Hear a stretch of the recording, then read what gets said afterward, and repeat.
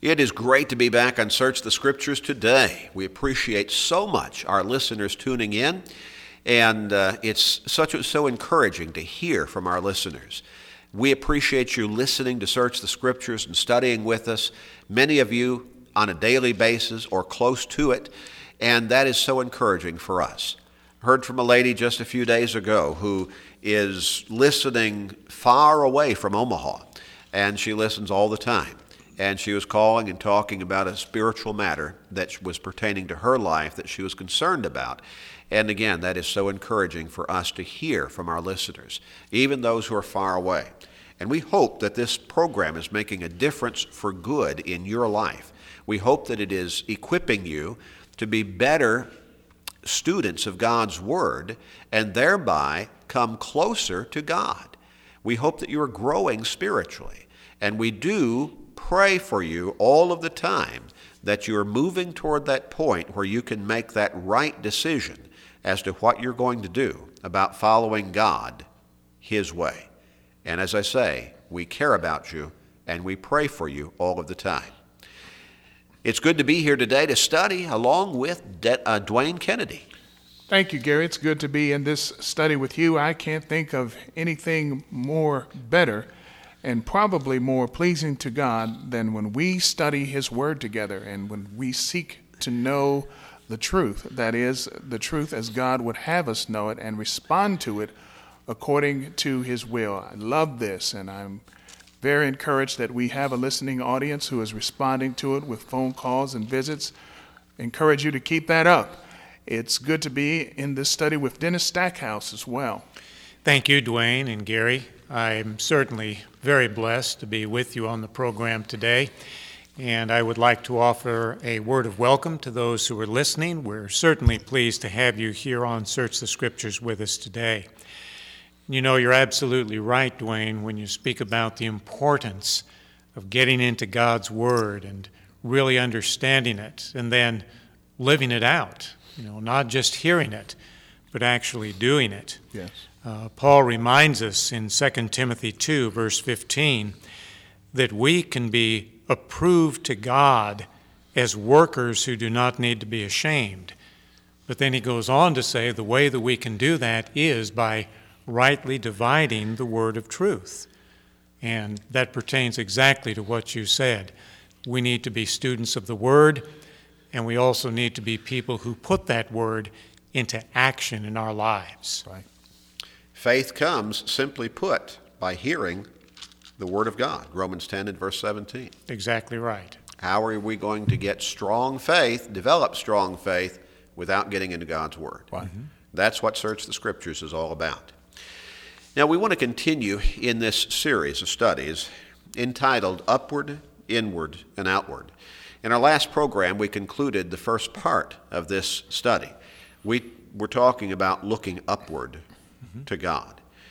People who are feeling unfulfilled in their lives, feeling that there's a lack of meaning there, not knowing what direction to take in life, terribly uncertain about what life is all about, how are they supposed to, look and live, and where's that happiness that seems to be so elusive for so many people, and that there's so much talk about and so much written about in our society today. We need to look upward. Mm-hmm. We need to look up toward God. A lot of people look in the wrong places. In fact, I suspect that a great many people, if not the vast majority, look in the wrong places. Right. Moses gave us a lesson on looking in the right place. We have a reference made to that in Hebrews chapter 11 and verse 25. What does that say, Dwayne? Choosing rather to suffer affliction with the people of God than to enjoy the passing pleasures of sin. The passing pleasures of sin. Moses made a decision, and when it says that he chose to suffer with the people of God rather than to enjoy the passing pleasures of sin, that means in essence he chose to follow God rather than to live in sin. Right. Mm-hmm. Now, it's interesting that there is the mention there of pleasures associated with sin. Sure. Well, there are some momentary pleasures associated with some sinful endeavors, aren't there? Yeah. Certainly people wouldn't be attracted to it if that were not the case. No. Yes, that's part of the allure. That's part of the temptation Right. that the devil puts out there. In fact, we might say that's the bait on the hook. Yeah. And it's the thing that keeps the sinner returning to sin in such a way that they live a sinful lifestyle. Yes, yes. But that pleasure is, as pointed out in Hebrews 11, verse 25, passing. Or as another version says, fleeting. It's temporary. Temporary. And to get that pleasure again, you got to keep coming back to it. Yes. You do. And probably on a more frequent basis. And there is where you then fall into the trap of sin. See, the temporary pleasure is the bait on the hook, and the hook is the sin. Yes. It's not fulfilling. It's not lasting. No. It's not what people are really looking for. And it destroys the soul. Absolutely.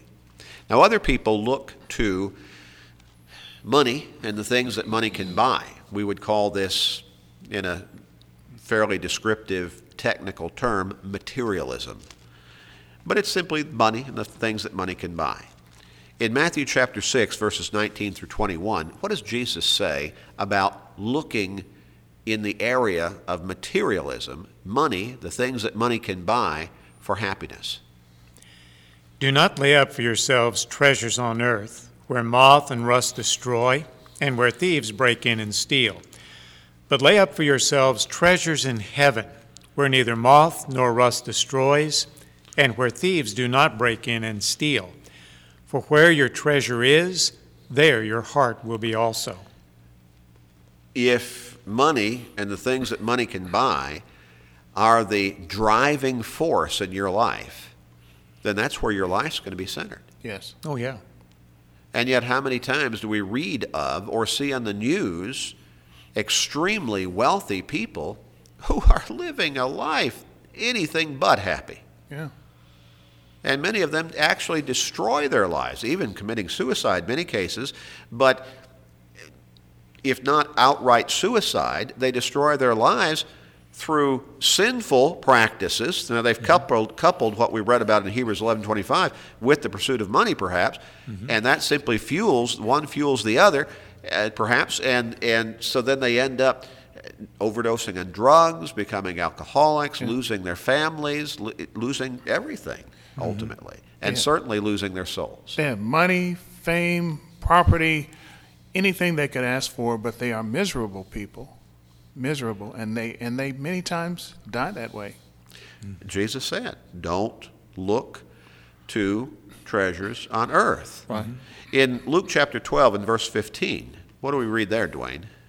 And he said to them, "Take heed and beware of covetousness, for one's life does not consist in the abundance of the things he possesses." Covetousness we could liken to greed. Yes.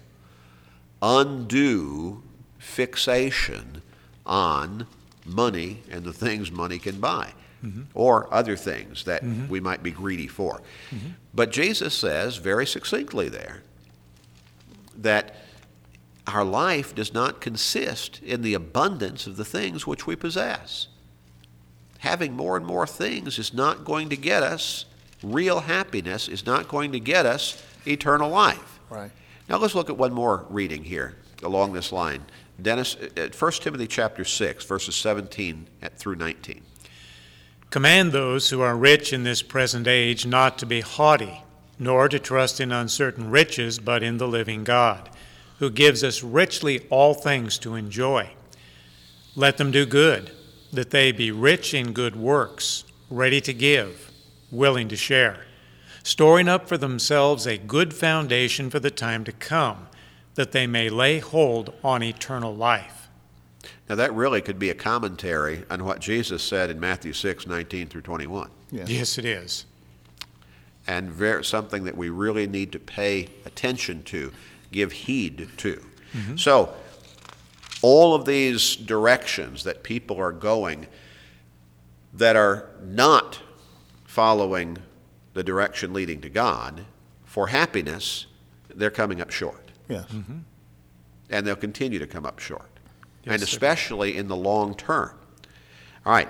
So fulfilling happiness and meaning for life and enrichment and hope and real meaningful direction are not found in any of these directions. Not found in sinful endeavors, not found in money or the things money can buy, or anywhere else except in God. That's right. Ultimate happiness and fulfillment, the deepest meaning for your life can be found through this three-step process that we're looking at. 3 lines of sight. You need to look upward, you need to look inward, and you need to look outward. Now, first thing, and we spent 5 programs going over this, you need to look upward. Let's just quickly make some basic points from that particular study. Genesis 1 and verse 1. What does that say?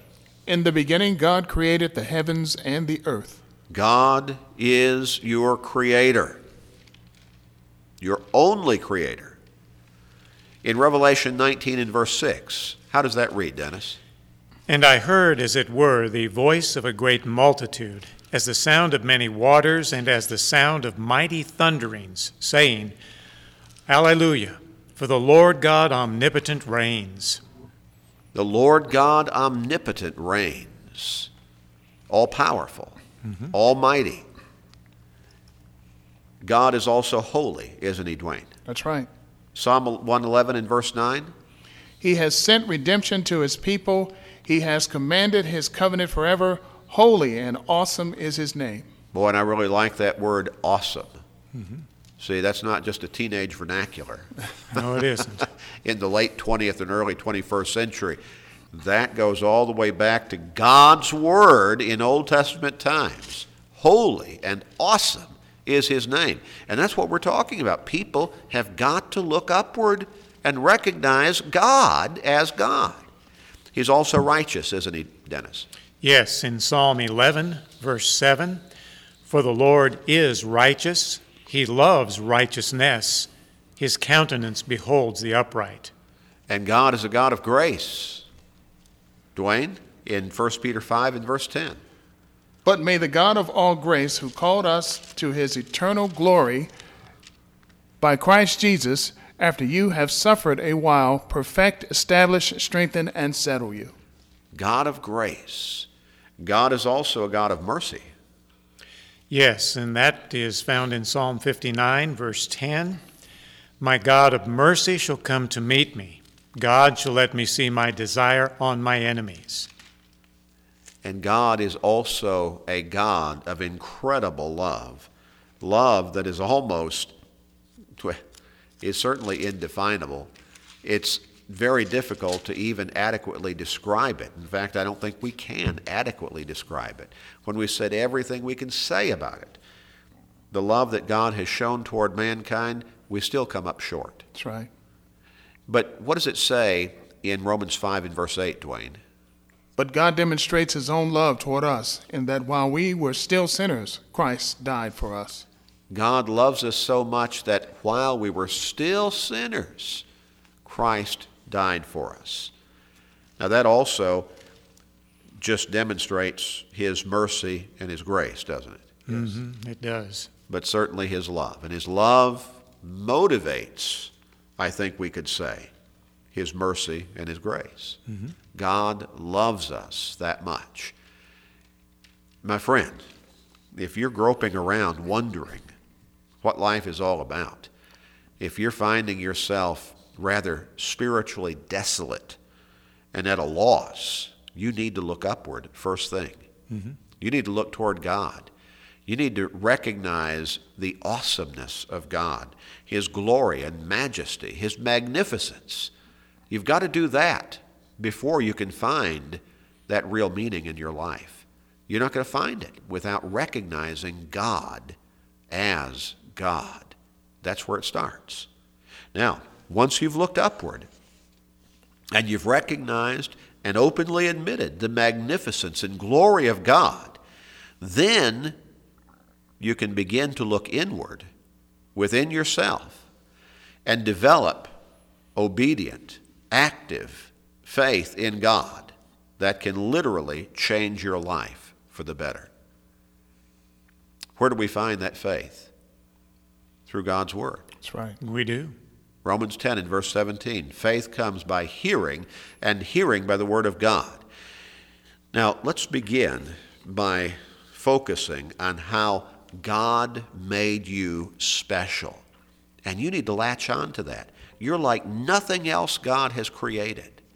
God made you absolutely unique within all of creation. In Genesis chapter 1, verses 26 and 27, how does that read? Then God said, "Let us make man in our image, according to our likeness. Let them have dominion over the fish of the sea, over the birds of the air, and over the cattle, over all the earth, and over every creeping thing that creeps on the earth." So God created man in his own image. In the image of God he created him. Male and female he created them. Don't you wish we'd have a little bit more written about that? Yeah. But that Sometimes. bears testimony to the fact that God's Word is God's Word. Yes. He doesn't go into all the depth and details that we would as human writers, talking about, well, let me tell you about the soul. Let me tell you about the spirit. Let me tell you about what it's like in the forest there and all of that and how it's connected. He just says God made us in His image. Yeah. Beings with a spiritual essence. Mm-hmm. And that makes us unique from everything else. That's right. Mm-hmm. Now, Dwayne, in Genesis 5 and verse 1, it uses a little different word there. What does it say? This is the book of the genealogy of Adam. In the day that God created man, he made him in the likeness of God. In the day that He created man, He made him in the likeness of God. Now, that doesn't mean that we look like God, does it, Dennis? I don't think that's the reference we should get from that particular verse, Gary. It, in my way of thinking at least, I believe you touched on it just a few moments ago.